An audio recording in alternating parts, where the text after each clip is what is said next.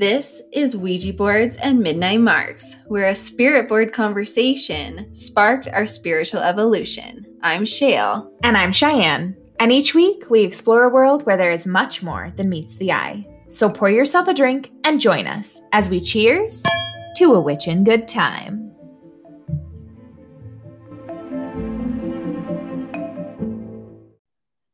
So what you drinking tonight, Cheyenne? Okay, so I have been trying to force myself to be in a holiday mood because it normally brings me a lot of joy in my life, but I think I need to just accept that we're living in a pandemic year, and it's okay if I just don't have an overwhelming urge to barf Christmas all over my house right now. So, in an attempt to get myself to that mode, I am drinking a spiced winter wassail, which I'm pretty sure Americans pronounce it wassail, which is dumb. Don't pronounce it that way. I don't even know what that means either way you pronounce it. I've never heard of that. It's an English drink. Okay. So it's apple cider and a little bit of orange, lemon juice, some ginger, or ale. I'm not sure. I got a bottle of it. So I'm reading from the label. And then it's got like cloves and nutmeg and cinnamon and all these holiday spices with that little bit of citrus too. And I put frozen cranberries in it as ice. And it's working for me. It's doing the trick. You know, that's a holiday drink I could get on board with because maybe you feel differently, but I do not understand the hype around eggnog. I think eggnog is gross. Okay, thank you. That PSA, eggnog sucks. I don't care what you all think. That stuff is terrible, and I don't get it. I don't either. I've never understood eggnog. And I like really gross, creamy things as far as like food goes, but no. Ugh, yeah. I mean, I've tried No. it. I just can't do it. We just need to like abolish eggnog and get rid of it forever. It's awful. Yeah. So I think you could probably, this is like similar to a mulled wine, maybe. Ooh, okay, yeah. I could be a good way to describe it, but it's more juice heavy. And then you can add booze to it, and you can do it hot or cold. Today I'm drinking it cold. What about you? What are you drinking? So I'm going through a phase. So I really, really want to be a red wine drinker. And I try so hard, but you guys, I can't do dry wine. I cannot do it. I've tried and I've tried and I've tried. But recently, and I mean recently as in like, I don't know, the last year or whatever, I discovered the sweet red wine section. Nice. So tonight I'm drinking a sweet red blend. I have no idea what brand it is. It was under $11, which is also a check the box for me. Yes. But it's so good. And I kind of get best of both worlds. I have wine that tastes basically like grape juice, so I can, get it down. But I also feel classy while drinking it. And so it makes me feel good. And that's what matters. That's so funny. That reminds me of our black coffee episode where it's like, you can like whatever kind of wine you like. That's okay. Yeah, I'm sorry. I'm not definitely that person. I would never be able to tell the difference between a $5 bottle of wine and a $205 bottle of wine. I'd just be really disappointing to wine snobs out there. I apologize. Oh, funny. We should do a wine midnight, like wine and taste test, wine and vegan cheese. Oh my gosh. Let's do that next episode. I'm down. Yes, that would be fun. Okay. Well, all of that sounds delicious. Excuse me, I have a bubble in my throat. I hope everybody else is drinking something tantalizing. We're about to come at you. I hear the shuffling. With your favorite sound. Oprah style today. All right, we are pulling from our literary witch deck today. I love this deck. Me too. So I'm going to do the same thing where I'm going to draw a witch and a familiar, and we are going to learn a little bit about her, take some of that symbolism with us this week, and yeah, see what we get today. Okay. So we have drawn today the lovely Gertrude Stein. She's a favorite of mine, so I'm excited about this one. And the familiar which is material, we drew with her is the chicken. The chicken. I know. So we're going to go ahead and start with Gertrude. She represents perspective, making sense, frames, and new ways of seeing. It's a portrait of her sitting at a table with a rose in one hand, a love letter in another. There's a caged feather in the lower right-hand corner. There are cobwebs in the corners with a little spider dangling down.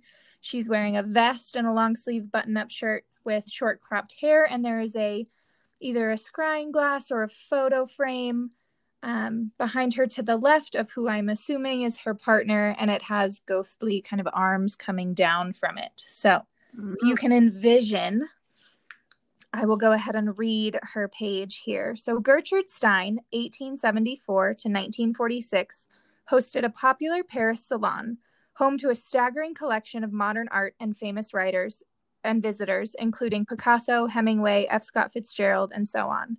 Influenced by the radical painters she supported, Stein set out to create cubism in writing. She stripped her poems of narrative and logic, playing instead with spatial relationships and process. She shared her life with her romantic partner and secretary, Alice B. Toklas. Gertrude is a favorite of mine and always has been. Here's a fun little Gertrude Stein fun fact that I have because I'm obsessed with her. Her and Alice recently, maybe a few years ago, her estate released a collection of old love letters between her and Alice, like 30 different letters. Ooh. And their pet names for each other. Gertrude called Alice Baby Precious, and Alice called Gertrude Mr. Cuddlewaddle. That is a vibe. Which for like a butch writer in the 20s in Paris, Mr. Cuddlewaddle makes me love Gertrude Stein even more. That is so cute. So chickens represent the cackle, ancient past, and lore. So what I'm kind of just thinking about with chickens too, relating to Gertrude and that perspective, she was great at shifting perspective. She was great at dialing in perspective and really kind of broadening both the minds of the people who were reading her work, which is largely forgotten now. We remember her for her influence on people like Hemingway more than we do her own work, which is just interesting. But I would definitely invite everybody to find one of her books, read a few of her poems, and just kind of and sit with that, because it's she has a very interesting, unique way of writing and poetry that's just not been duplicated by anybody else. But chickens, like, I'm thinking of that scratching, that pecking, that scratching the surface to find the good stuff, to find the bugs, to find the yumminess underneath your first impression of that dirty ground. Chickens, I feel like chickens are tough, right? Chickens stand up for themselves. They're pretty bold as far as poultry goes. Okay, I know this is probably this is a very beautiful moment, but I am terrified of chickens. See, exactly. Chickens stand up for themselves. They're tough motherfuckers. Yeah. So is Gertrude Stein. They're so scary. And the way they growl, what bird growls? Chicken. And those things, they don't give up. They just keep coming after you. So yeah, chickens, I hear you on that. Yeah. Yeah, I love it. Funny. So I'm interested to see where that kind of comes in for us in this interview. Just thinking of perspectives, that's something we are really striving to bring you as many as possible, especially right off the bat in this first season and in a pandemic at the same time. So I'm curious to learn about who our guest is today and what perspectives we're going to be sharing. Yeah. So before I introduce the guest, I just have to express a little moment of gratitude, because Cheyenne, I just get so inspired by the way you light up when you talk about anything literary related. And that's why I think I love when you pull from this deck, because that side of you just shines. And I just think it's so great. And it almost makes me want to be like, hey, we should start a book club on Patreon. So okay, you are not the first person though. I've had multiple listeners message and be like, I'm waiting for the Ouija Boards Midnight Margs book club. So if you all are interested in a book club, let us know. We would love to, whether it's just a couple books a year, whether we do things like pull from these specific artists and read, chapters of their work and unpack them that way. Let us know what you're thinking, because I am not opposed. Or we could do like a literary witch one and then a spooky books one. It'd be great. So I think yes. Yay. All right. So today's guest, who we got? I am so excited to have him on here. So we have Dr. Samuel Nez, who is a curandero. He is also a board-certified doctor of natural medicine and a teacher, which is actually how I came across him, because I took his class on herbal smoke, which was freaking fantastic. One of my favorite classes I've ever taken. So I just learned so much. It deepened my herbal knowledge. And for folks who know me, they know that I am really getting into things like herbal smoke and natural incense and working with smoke as a tool for deepening your spirituality. So it just was a class that resonated so much. And Samuel's got really great energy and is just lovely. So I'm excited to have him on. Well, awesome. I'm so excited to have him on and hear what he has to say. And yeah, learn something new tonight.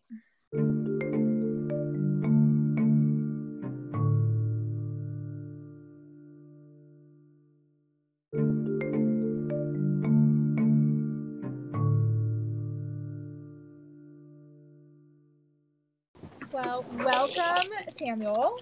What are you drinking tonight? I am having myself a rum and Coke because I haven't had one in a while. Ooh, classic. Any particular kind of rum? I'm a fan of Captain Morgan because I couldn't find my old-fashioned pirate rum that I used to drink. Good stuff, though. Ooh, listen to that sound. It sounds delightful. What are you guys drinking? I have a spiced winter wassail. Oh.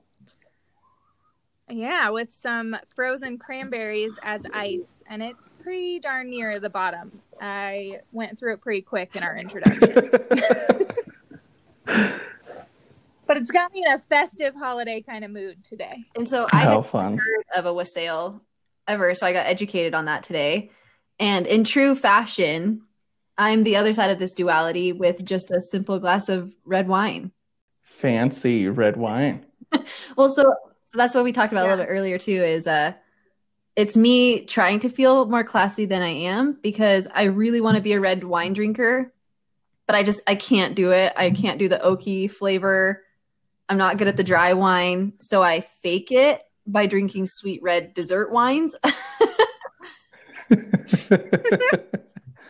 I used to drink a lot of wines, and there was a short period of time where it was the drier it was, the better I felt, because I thought I was adulting. But I'll tell you right now, I like a good sweet white wine. That makes me feel good to hear. Yeah. Too funny. Yeah, no wrong way to witch, no wrong way to wine. All right, so let's just jump into it. So tell us about you. Who is Dr. Samuel Nez? And am I saying that correctly? It's Nez, right? It is pronounced Nez. And I'm really glad that you asked, because I get so many different variations of my last name. Some people actually think that it's short for Martinez, which is kind of funny, but no, it's Nez. It's actually a Dene Navajo last name. It means, and it's funny because I'm not tall at all, but it means tall or big in the Navajo language. So I actually grew up near the Navajo reservation, and on the Navajo reservation near a place called Natani Nez, which is kind of where the last name comes from. So I practice curanderismo because of my mom's side, and I incorporate a lot of my Native American traditions that I learned growing up from my grandparents, from my great-grandmother, as well as my mother. We actually graduated in our doctorate program together. So Dr. Lisa Martinez is my mother. And so we've kind of walked this path, my entire life. That is so cool. I love that. I was Instagram stalking you earlier and was reading all your posts about your mom and how you guys graduated together. And that's the coolest thing to me. I love that. Being able to not to say like I'm not a mama's boy, but I'm totally a mama's boy. She had me at a young age, and so we were able to kind of raise each other. So she's been my friend my entire life. So that's been a blessing for sure. Yeah, that was something I was telling Cheyenne is I took your herbal smokes class, and I just loved it. And one of my favorite parts of that class was the fact that it felt so fun. And a huge part of the reason why it felt so fun is just the dynamic that you and your mom have, and the energy between you two is just, it's so great. And yeah, we'll definitely have to talk about that a little bit later in the interview. But I was going off about that and how that just contributed so much to that class. I love it. I get in trouble sometimes for being, well, a troublemaker, but it's definitely a part of the energy that I like to carry, and definitely a part of my teaching method. Ooh, will you say more about that? That's really interesting. About my teaching method? About bringing troublemaking into your teaching method. One of the dynamics, the archetypes. So like a little bit more on just some of the teachings that I grew up with is one of my elders. She taught us the post-trauma protocol and a lot of psychotherapy. So we ended up learning archetypal psychotherapy. And one of the archetypes, as you may or may not know, is the jester or the clown. So in a lot of Native American traditions and cultures, we'll have the archetype of the sacred clown. We'll have that deity as known as the sacred clown. In the Lakota traditions, it's called Heyoka. So it kind of means to be a little bit backwards. So for the longest time, I was getting a lot of really big respect because I had earned all of these things at a young age, and it just became too much to bear. I don't like necessarily people calling me maestro. It's a really great respect, and they're supposed to, but I'm just kind of like, I'm pretty young still. We got to make it seem like I'm young, but you still need to learn a little something. So we just need to have a little bit of fun and be a little backwards and cause a little trouble whilst you still get to remember a lot of the important things. I love that. And I think that came through perfectly in that class that I took. It was so much fun, but I left that class. I think I remember telling you this on Instagram, Samuel, after the class we had that break, and I just went running down to my husband downstairs, and I was like buzzing with energy and just being like, this class is so much fun and it's so great, but we're learning so much. Like my mind was just blown about all of the things that I had no idea about. So I think that balance just works perfectly in your teaching. Right on. I'm really glad to hear that. So let's kind of jump into it. So for folks who might not be aware, what is curanderismo, and can you tell us a little bit more about your spiritual path, like how long you've been practicing and kind of how this is integrated into your practice? So this brings up an interesting little tidbit. So I have been slowly investing in different equipment because I want my mother and I to make some various videos and little teachings that we can share. Eventually, just have things a little bit pre-recorded. And that question, what is curanderismo? We must have done 22 takes on what is curanderismo. So it does come from the word curar, the Spanish word curar, which means to heal. But it's so much more than just healing. It's kind of a way of life. It's folklore, it's folk medicine, it's incorporating the spiritual, the magical, as well as the corporeal components of healing the body itself. So it's just this interesting blend of the mind, body, spirit, and then adding that fourth component of the emotion, because we keep that a little bit separate from the mental component. So this is something that I grew up with, that my mother grew up with, and we didn't really know what it was called. It wasn't talked about in our family. It was just something that we just learned, this is what you did, and there wasn't a whole reason why. So later in our practice, later in our practice, we started practicing a little bit different methodologies. And when we finally found a teacher, She just put everything that we had on the table and just lined it up and said, this is what you know, this is what you do, but this is what it's called. This is how you incorporate it in this way. So from that point, oh, how long ago was this? 15 years ago. So for 15 years, we've kind of just been walking in this way. We went through an official apprenticeship with that, and it just kind of evolved and grew into what we do now. And so I've personally been in practice for about 10 years, and my mother for a few years before me. So she's probably been about, I don't know, maybe we'll just say 15 years since we started. So that's kind of what curanderismo is. It's just this influence of the Spanish, so like the Catholic influence with the Native American traditions. And of course, you have to add in a little bit of that brujeria, of that witchy aspect that a lot of people see as well. So tell us a little bit more about the brujeria and the influence it has on you in your practice and in your day-to-day, I guess, your version of witchiness.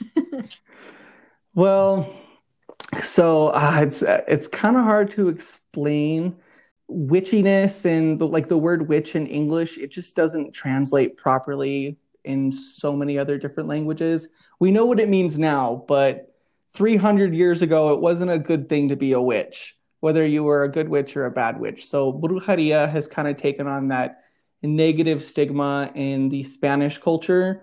But we're also starting to see now that brujeria, or witchcraft, is not necessarily an evil thing. It's just kind of a realization of how the world works and how you can utilize the energy of the universe and manifest things in your life and in your path, and possibly do that for others as well. Yeah, so that's a great segue. So I know that you teach a lot of classes on the elements, things like herbalism, etc. And it's evident that for you, especially, that a relationship with nature is really integral to your practice. Can you kind of elaborate more on this and tell us more about the focus of this in your path? So I blend in my traditions. I blend in my traditions that I learned growing up on the Navajo reservation. So in the Diné traditions, we have what's called hojo, which means, again, one of those words that doesn't translate into English just as well, but it kind of means harmony. It means beauty. It means to be balanced. It's that life energy and that circular movement of the universe. So the same kind of idea in curanderismo, that there's this energy around everything. We get to include this in all bases of our life. We get to see that, everything has a little bit of a spirit. Everything has a little bit of an energy, and we can influence that. We can learn from that. So when I teach my classes, it's the incorporations of everything that I've learned from my childhood and everything that I've learned even recently, and seeing just kind of the connections and the blending of that. I hope I answered that correctly. No, I think that's such regardless of your background or which path you are on, I think that's, especially in today's climate and culture, to be picking from, or, not even picking, but from, words. Celebrating all of those different facets, right? Like, we celebrate all of our dualities here, and we all have many, all of those different cultures that make up us too. And I think, I think everybody can kind of relate to a more varied approach. Well, so a little secret is I grew up extremely Catholic. I even went to a Catholic private school. And kind of where I grew up, I used to be left-handed as well, and that was seen as something so sinister. Interesting. However, when I look back on everything, it's like, you know what? You Catholics were doing the witchiest things of all, so I don't want to hear nothing about that. The witchiest things. So I'm so curious about, are you still left-handed? Do you write with a non-dominant hand now? Write right-handed, yeah. So I don't write with my dominant hand anymore, but I still find myself writing like I'm left-handed. So it's really funny is whenever I'm writing something and somebody sees what I'm doing, I'm writing like I'm left-handed, but I'm using my right hand, and they immediately come up and they say, "Oh my goodness, I didn't know that you were right, or that you were left-handed."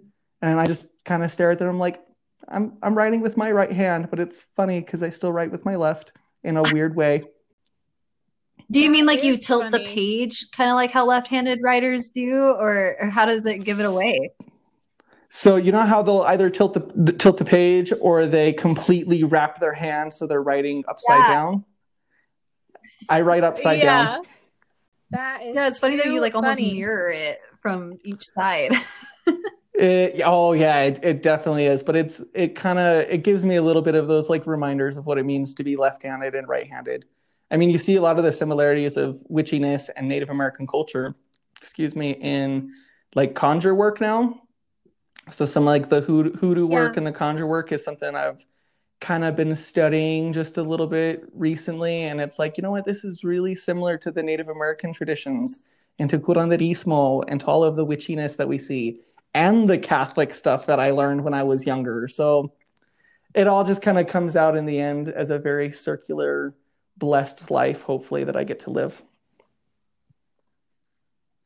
That's beautiful. I love that. Sorry, all of us are taking drink breaks, I think.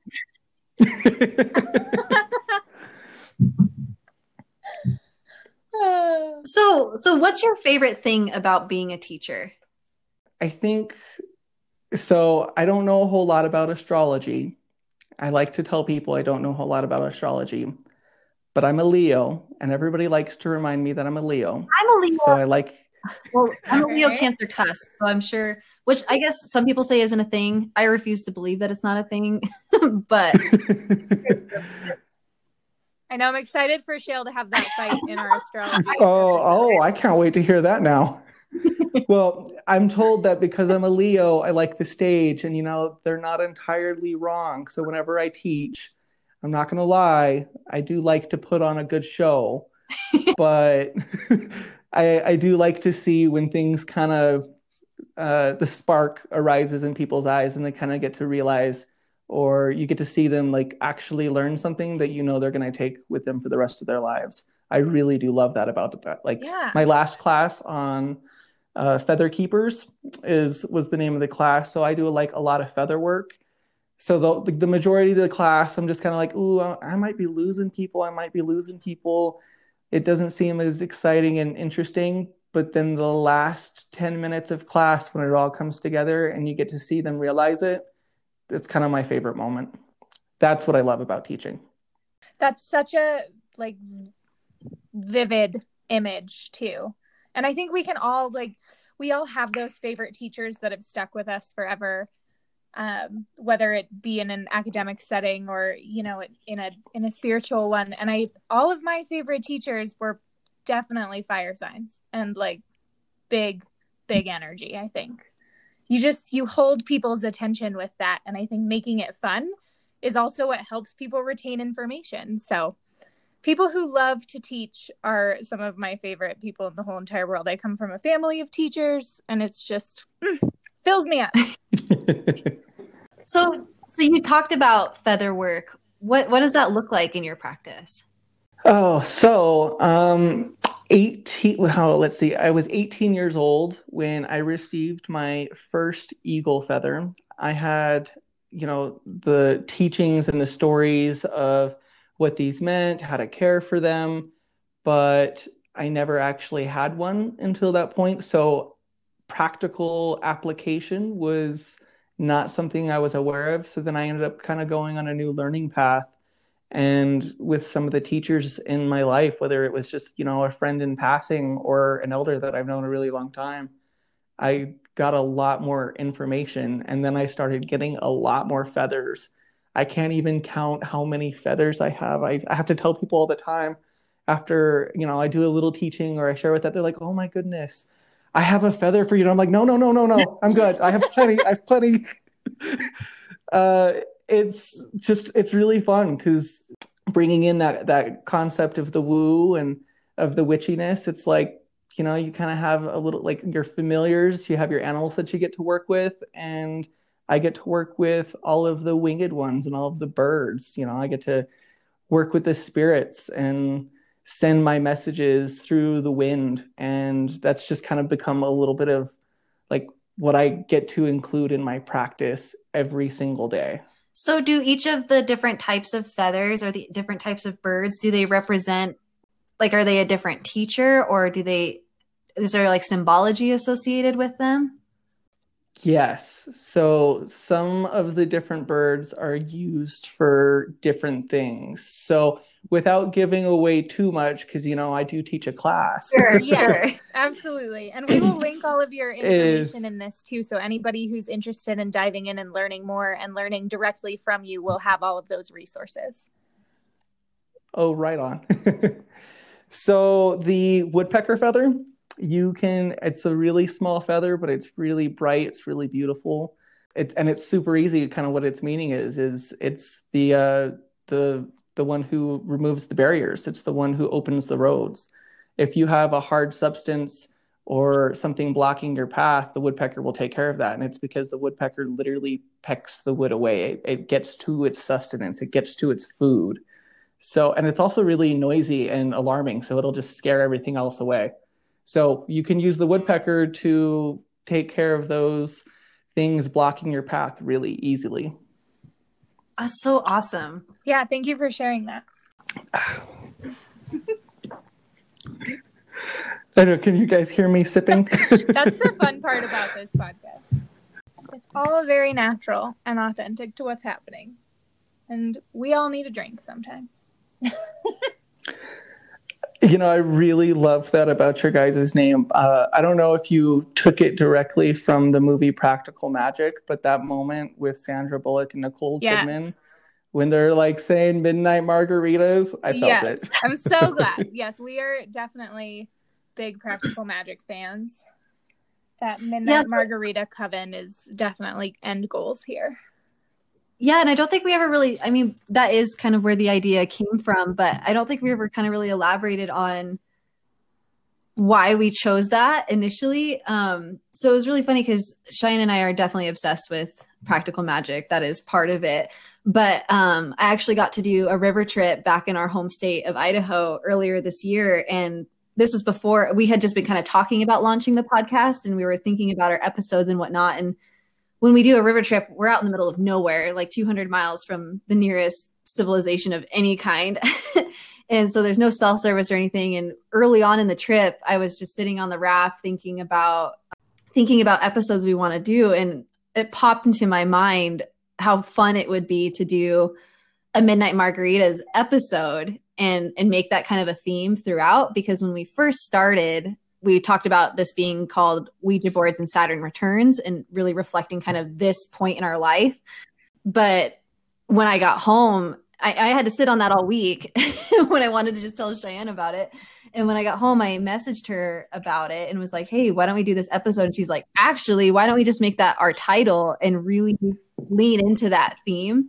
And I'm so glad we did now, because it does allow us to connect with our guests in a different way. Like we can share what we're drinking together and really have that fun with that pop culture theme in here.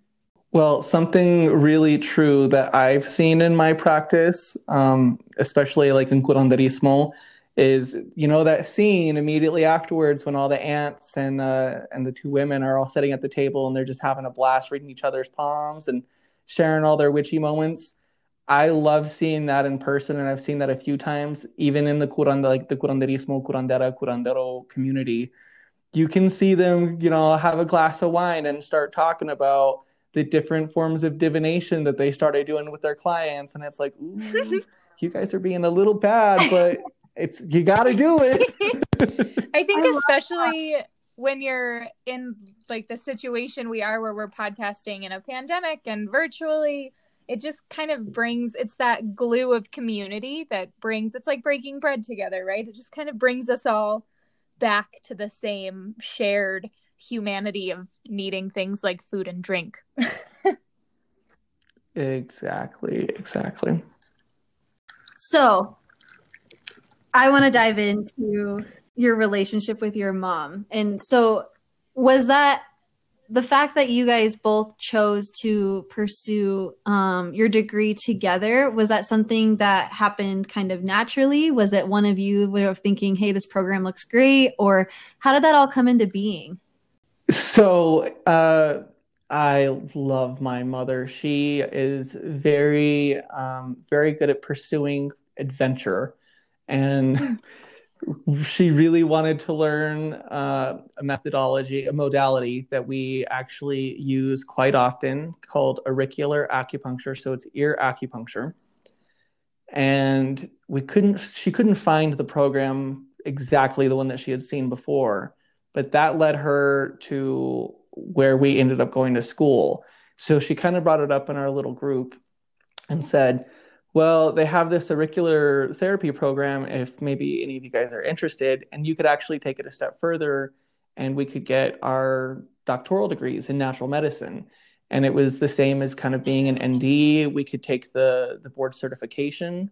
So, and I forget the long acronym of the certification program. I'll tell you, it's a really hard test. I think it was like 2.5, almost 3 hours, and it was super expensive. And I was really afraid I wasn't going to pass. I'm really glad that I did. And you can bet she passed with flying colors because she is a really good student who studies really well. But she just brought up this idea in our little group, and I said, you know what? It'll be really weird if we end up going to school together. I don't know how I feel about this, but sure, let's do it. And then I actually ended up being one of the teachers there. So then she ended up being one of my students. So it was it was a really fun switch in roles and dynamics, but we've always been able to do that in our life. That's so cool. So how long have you been teaching? Let's see. So officially, I think I was given, so in our community, you have to be initiated in certain things. And sometimes an initiation is literally somebody just giving the word saying, you're allowed to do this. So you're given what's called palabra, which literally means word. So I think I was, well, let's not say how old I was, but let's say maybe it was like 8 years ago. Yeah, it was probably about 8 years ago. I was down in New Mexico at the American Indian Arts Institute, and they had a community health fair event, and they invited a whole bunch of curanderos and curanderas from Mexico, and then various shamanic healers and practitioners in the New Mexico area. And then we came up from Denver. We're all at this amazing arts university, and I was told I had to, like, with this new group of apprentices that I think they had just started a little bit behind my mother and myself in our official apprenticeship. But our teacher said, you need to go teach them this. I'm giving you the permission. I'm giving you the word. It was like a really cool moment. And I was like, oh, that's really cool. And then they were explicitly told they needed to call me maestro. And I'm like, these people are older than me. They're not supposed to call me that. Is there a word you prefer to be called when you're teaching? Samuel. No, that's totally fair, for sure. Samuel, or at least Dr. Sam. I don't necessarily like people calling me Sam. I don't know why everybody decides to shorten my name, but I'm kind of getting over it now. It's just a thing. People want to be friendly, and I love it. But if I'm in like a professional setting, I usually prefer Samuel, or at least Dr. Sam. You know, I can understand that though, because as somebody who also has their name mispronounced on a regular basis, I've heard Shaylee, Michelle, Shell, there is something special about your name and how it's associated with who you are. And if people continually don't refer to you by that, I do understand that it could feel like, I don't know, it almost feels like they don't understand you at your core sometimes. I don't know if you feel that way, but I kind of do at sometimes. I've been lucky enough to have been gifted some various spiritual names, but I'm not always allowed to share them. So it's like, if I can't share those complicated names that they get to mispronounce, they need to at least try and mispronounce my first name. That's fair, for sure. Or at least misspell it. That's always my favorite one, is when people misspell my name. Oh, funny. I do it too. What kind of iterations do you get of it? Let's see. I have to think about how I spell my name now. Sam, and then they'll do UAL, Or one time I got Sam, and then it was full on like the word meal for like a burro. I was like, are you kidding me? No, just no. That's so funny. So a lot of folks that listen to the podcast know that I really am like an aspiring herbalist, and that's what really drew me to your class, of course. And so I really would love to dive into herbalism in your path. Is that something you learned through your program for your doctorate of natural medicine, or is that something that you've learned kind of growing up, or where did your herbal path set in? Yes. No, like the answer is yes. Definitely when I was growing up and definitely in the program. And I will tell you, not to say the program wasn't an amazing, extensive one, but I feel like I just learned so much more when I was younger. Always back to my mother, because I love her to death. She used to do a lot of essential oils and a lot of herbalism. So one of the first herbs that I ever learned about was the same, I think for her, the first herb she ever learned is Osha root. Everybody has something to say about Osha root usually, or they'll go figure out what it is and they'll buy it. And I will tell you, everybody, please be mindful of getting Osha, because it's like super expensive and it's supposedly not hard to how do you say it? It's supposedly hard to come by and it's not easy to find. Gotcha. Ooh, this drink's getting a little toasty. So Osha root is really good for like the respiratory system. It's really good for breathing. I think I mentioned it in my herbal classes. If I ever have something going on, I might put that in a little bit of a smoke blend, or I might just burn it so I can have the smoke in the air. But the Navajos, we don't use it for respiratory. We actually use it to keep snakes away. Oh, interesting. It's a really, really great snake repellent, and it's fairly inexpensive back home on the reservation. So, I mean, it's those little things that I get to learn as like a little kid. It's like, oh yeah, this is really great for respiratory stuff, but do you know that it'll keep the snakes away? And I mean, from a magical perspective, I definitely want to keep the snakes away. So I always have a little Osha root on hand. But I mean, like as a kid, you're taught just a few various herbs. And one of the things that we teach, especially any of our apprentices or our close students, is you can learn 200, 300 different herbs. You can learn their magical uses. You can learn their medicinal properties, but are you building a relationship with them? Are you building a relationship with that energy? Do you know that plant as a spirit? Do you know it as a person? Can you have a conversation with it? So I have probably, and I can't name them off the top of my head, but it's like, if I tell you, can you name 13 friends right off the top of your head? You have to really think about it. Same thing with the plants, but I have my select, 3 or 4, and they're my go-to. I can use them for almost anything, and they will definitely have that energetic purpose because I have that relationship with them. So that's one of the things that I learned as a kid, is if you have that relationship with them, they'll do anything that they need you to do or that you need them to do. So yeah, that's something I think is probably one of my favorite parts about the herbal path, is that there's so much more to plant medicine than just the physical healing, right? There is that relationship building and understanding them as a sentient being.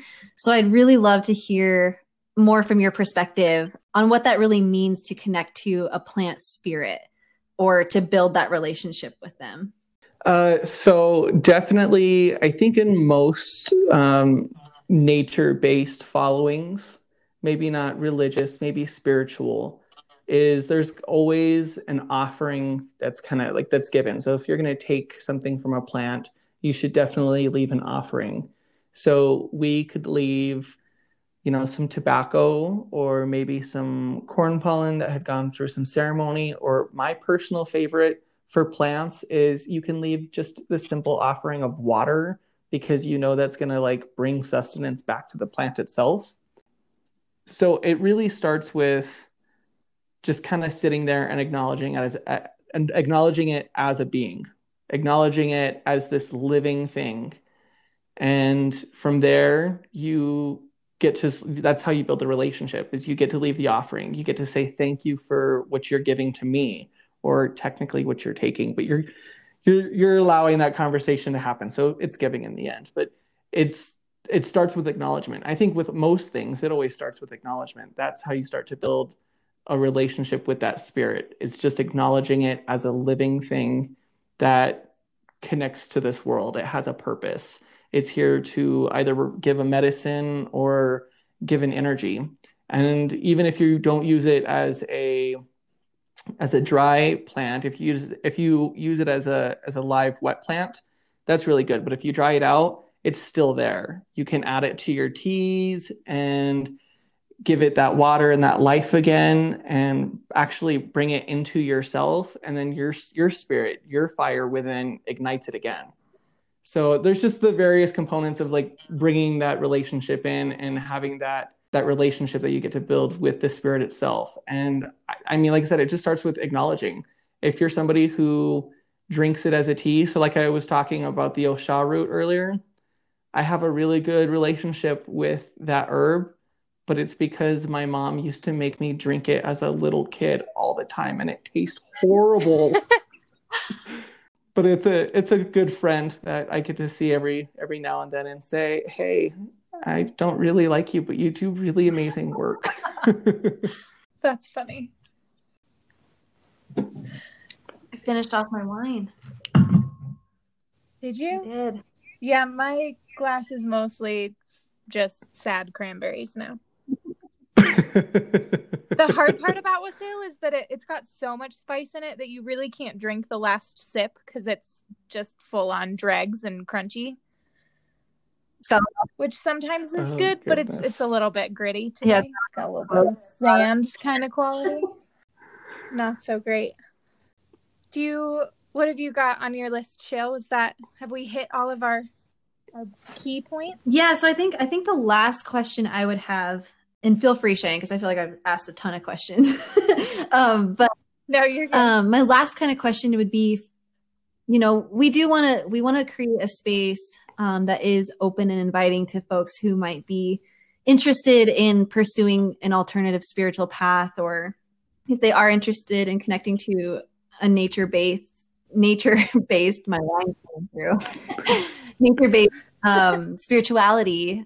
And so do you have any kind of tips for anyone who might be beginning on their journey or anything like that, where if you had any, I guess, advice for folks that are looking to pursue something that might be considered different from the norm of, and then when I say different from the norm, I guess standard religions as we know them, what would you say to them? It's interesting talking about what the normal people do. And I'm like, I think normal people are a little bizarre to me because my whole life has never been normal. I grew up on a reservation. I always had a connection with nature. So I wouldn't even know how to answer that for people who are normal. I mean, it's kind of weird to think about, like, so let me think, what do my friends think that I do that's weird? Everything. I think being open to a lot of conversations, being open to a lot of different views. My path in curanderismo, my path in whatever, it's kind of changing. It's morphing into so many different things because names are always changing. 5 or 10 years ago, people probably wouldn't have talked about the divination practices that are involved in curanderismo, that are involved in a lot of different practices. But I mean, we use divination all the time. Whenever we use obsidian, I mean, we're working with the stones, we're working with the crystals. And some people think, well, you guys don't work with stones, you don't work with crystals, you don't do the divination. And I'm like, yeah, I kind of do. And we deal with knives, and we talk about blood, and we make offerings, we talk to plants. You totally are going to catch me hugging a tree. All of those things. I would say just be open to it, because and maybe have the conversation, see it from another person's perspective, put your feet in somebody else's shoes, even if it was just for a minute. Yeah, I appreciate that answer, and that's something that tends to be our go-to advice too, is to keep learning. If you ever think you're done learning, you're definitely wrong. So crack open a book, find a guide, take a class. That is one of our biggest, I mean, like if we have a rule book, if we have a manual or a set of guidelines, it's probably be a lifelong student. Yes, I love that. I've talked to people who've been in shamanic practice for 20 years. I've talked to some pretty big leaders, well-known leaders in the Native American communities, chiefs.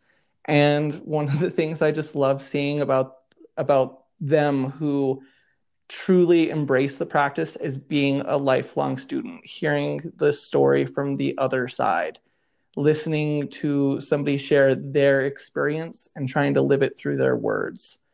I've always appreciated that about our path, is just being a lifelong student. We get to be the doctor, we get to be the maestra or the maestro at times. And, I told you I'm a Leo. I'm not going to lie. Sometimes I like it. Got to feed my ego just a little bit. Yes. Also get yours. Like you're allowed to be proud. Yeah, you put in a lot of work to get to where you are. It's exactly that. It's those moments where I'm like, you know what? That was a lot of reading and I put a lot of money into those books. I think I deserve this moment. Yes, absolutely. But always I'm going to be a lifelong student. And, if I get to throw that in there as well, I think that's really good advice for anybody who's willing to learn. Keep learning. Always keep learning. Like you said, always have that open book. Yes. So I'm actually curious about what's next for you. What have you got coming up? I know the world looks very odd right now, and that might be a hard question to answer too, but where can people find you? Where can people learn from you? Do you have any exciting things kind of on the docket right now? Oh, so I think I'm allowed to give away a couple of secrets. Ooh. Some people already know, but there are a couple of secrets. So my mother and I, as most people know, we like to collaborate together. We like to do a lot of things together. We need to come up with a business name between the two of us where we're going to start selling some stuff. So, I give my mom the little ego boost that she absolutely hates, but I like to call her the Queen of Obsidian sometimes because she teaches a really good obsidian class through Ritual Craft, which is the same place that I teach through. And she'll share some things on Instagram. So we actually have a pretty good connection, I think, now with an obsidian maker. So she's going to start selling some obsidian pieces on our website, which to be named eventually when we do have its name. And then some people may or may not be aware, but I do have a private ceramic studio. So I want to start actually making the fire carriers that I talk about like all the time because I'm a real fiery person, but I love getting my hand in some clay. So I'm going to start making some tools, hopefully in my studio soon. I had a hand surgery about 5 months ago. I think it was 5 months ago now, and I still haven't gotten things right where I need them to be. So I've kind of lost a little bit of that creative process, but it'll come back eventually. So once we get our business name, we're going to be selling some obsidian and some ceramics and some other nifty little tools. And when the pandemic is over and we can start seeing our clients full time again, I mean, I have to have my day job, my normal job, where I don't know if you guys have seen the video on TikTok where Iggy Azalea is like, nobody asks questions when I'm an accountant. Yes. It's kind of my go-to thing now. I'm always joking. Like if anybody asks what I do, I'll lie to them and say, oh, I'm an accountant, or, oh, this is where I work. I'll tell them what my day job is because it can be a little easier sometimes than explaining what isn't normal to them. But eventually, once the pandemic is over, I'll start seeing clients again. I only see a couple here and there just out of respect and safety for everybody's well-being. We're going to be offering community auricular acupuncture because we finally got the certification that we wanted. I mean, it took us on a nice little interesting path, seeking that out, getting our doctoral degrees, but then we actually found the program that we really did want for the auricular acupuncture. So we're going to start doing that hopefully in community, and of course teaching our classes through Ritualcraft, which I think the online capabilities that we have, just it makes such a huge difference. I know there's been people across state lines that want to take her classes and they want to take my classes, so it's made it totally possible. But that's hopefully what the future holds, is just being able to offer a little bit more to community. Yeah, very cool. And kind of tap back into that creativity. I'm so impressed with ceramicists all the time. I could watch people spin clay all day long. I've been doing it since I was in high school, and I stopped doing it because my hand pain got so bad. And I was like, okay, I'm going to do the surgery. So I did the surgery, and now my hand pain has gone away, but I don't have that same stability or coordination. That dexterity. So I'm like, eventually I'll get this right. But luckily I do have a private studio, so I can go in there anytime I want. Make some messes. I love it. Exactly. That's amazing. And yeah, for all you listeners out there, if you have an opportunity to take a class from Samuel or his mom, I highly recommend. It's a wonderful experience. You'll learn a lot. So make sure you go check out his page. We'll definitely have all of his information in the show notes. But yeah, definitely get involved and learn what you can and be that eternal student. And I recommend starting with Samuel's class. Thank you so much for attending my class. I really appreciate that. And I look forward to teaching more. Hopefully I have more classes coming in 2021. Yes, I'm excited. Excited to get to keep growing and learning from you. Well, Samuel, thank you so much for being on the podcast. We really appreciate you taking the time to share your wisdom, your journey with us. It means a lot. I know our listeners will really appreciate it, and we can't wait to see what comes next for you. We wish you all the best, and we just express a lot of gratitude to you. So thank you. Yes, thank you for inviting me. I absolutely appreciate it. I've never done something like this before, and I was really happy to accept that. Oh, that makes me more exciting. So much for that. Yes, we're so excited. Right on. Well, have a great evening, and just an abundance of gratitude for you, and give your mother our love. Will do, and I look forward to seeing more of your podcast. It's definitely on my follow list right now. Thank you. Right on. You guys have a great evening. Bye-bye. Okay, I don't know about you, but I'm grinning from ear to ear. It was so awesome to hear from Samuel and to learn more about curanderismo, and I'm so excited.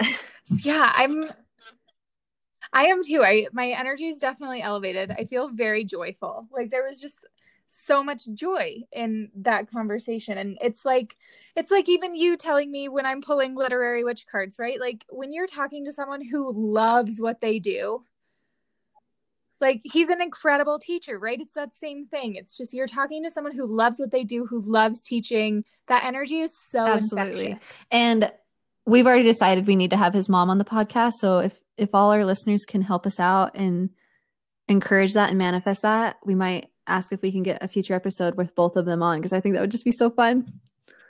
I am excited to go take a class from them because I really want to experience. You have to. It's the best. It's just so.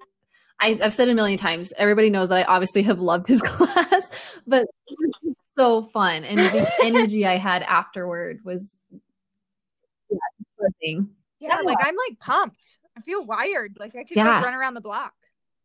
Not like a marathon, but also it's dark outside, so we'll just kind of hang out and drink our mulled wines and stuff. Yes. Oh shit. Sorry, got to blow out a candle because it's getting all over my carpet. This is podcasting in pandemic, y'all. Okay. Podcasting in pandemic. Wow. I was just looking at my carpet and suddenly it was moving and I was like, whoa, ghost. And then my brain was like, no, dummy. That is such a reflection of us as co-hosts, in that our first thought is that, oh, holy shit, my house is on fire. It's, oh, that must be a ghost. was like, why is my carpet moving? Okay, now my fingers are 100% covered in wax. So this was not my smartest move. I just tried to I'm dying. I need to send you a picture of this and you can post it on Instagram as proof, but this is ridiculous. All right, Cheyenne. So now that you're all covered in wax and you saved your house from burning down, which brava. What is our permission slip for this week? Thank you.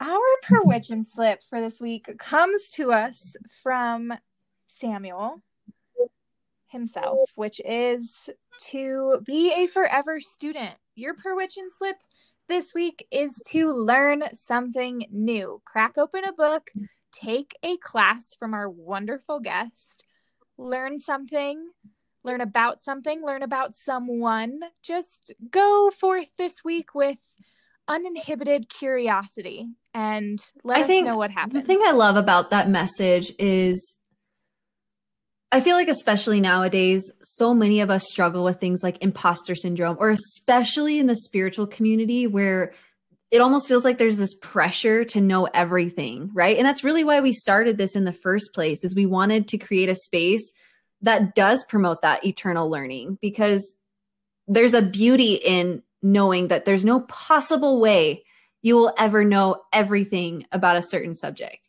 Maybe you'll get close, but there's no possible way. And there's a beauty in that because you'll always be learning. You'll always be able to connect with others. And I guess the permission slip too is to not allow that imposter syndrome to seep in, because of the fact that you are developing your spiritual journey more by being open to the fact that you have more to learn. Yes. Cheers. Cheers to that.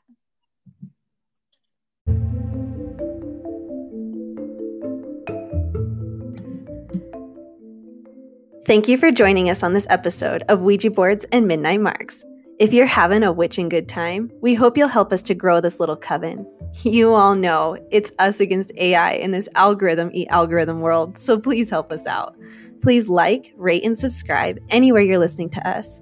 Also, we want to connect with our spooky Marg-loving friends out there, so please like and follow us on Instagram and Twitter. Links for those profiles will be in the show notes. And hey, be sure to tell us what you're drinking tonight. We love you all so much, witches. Cheers.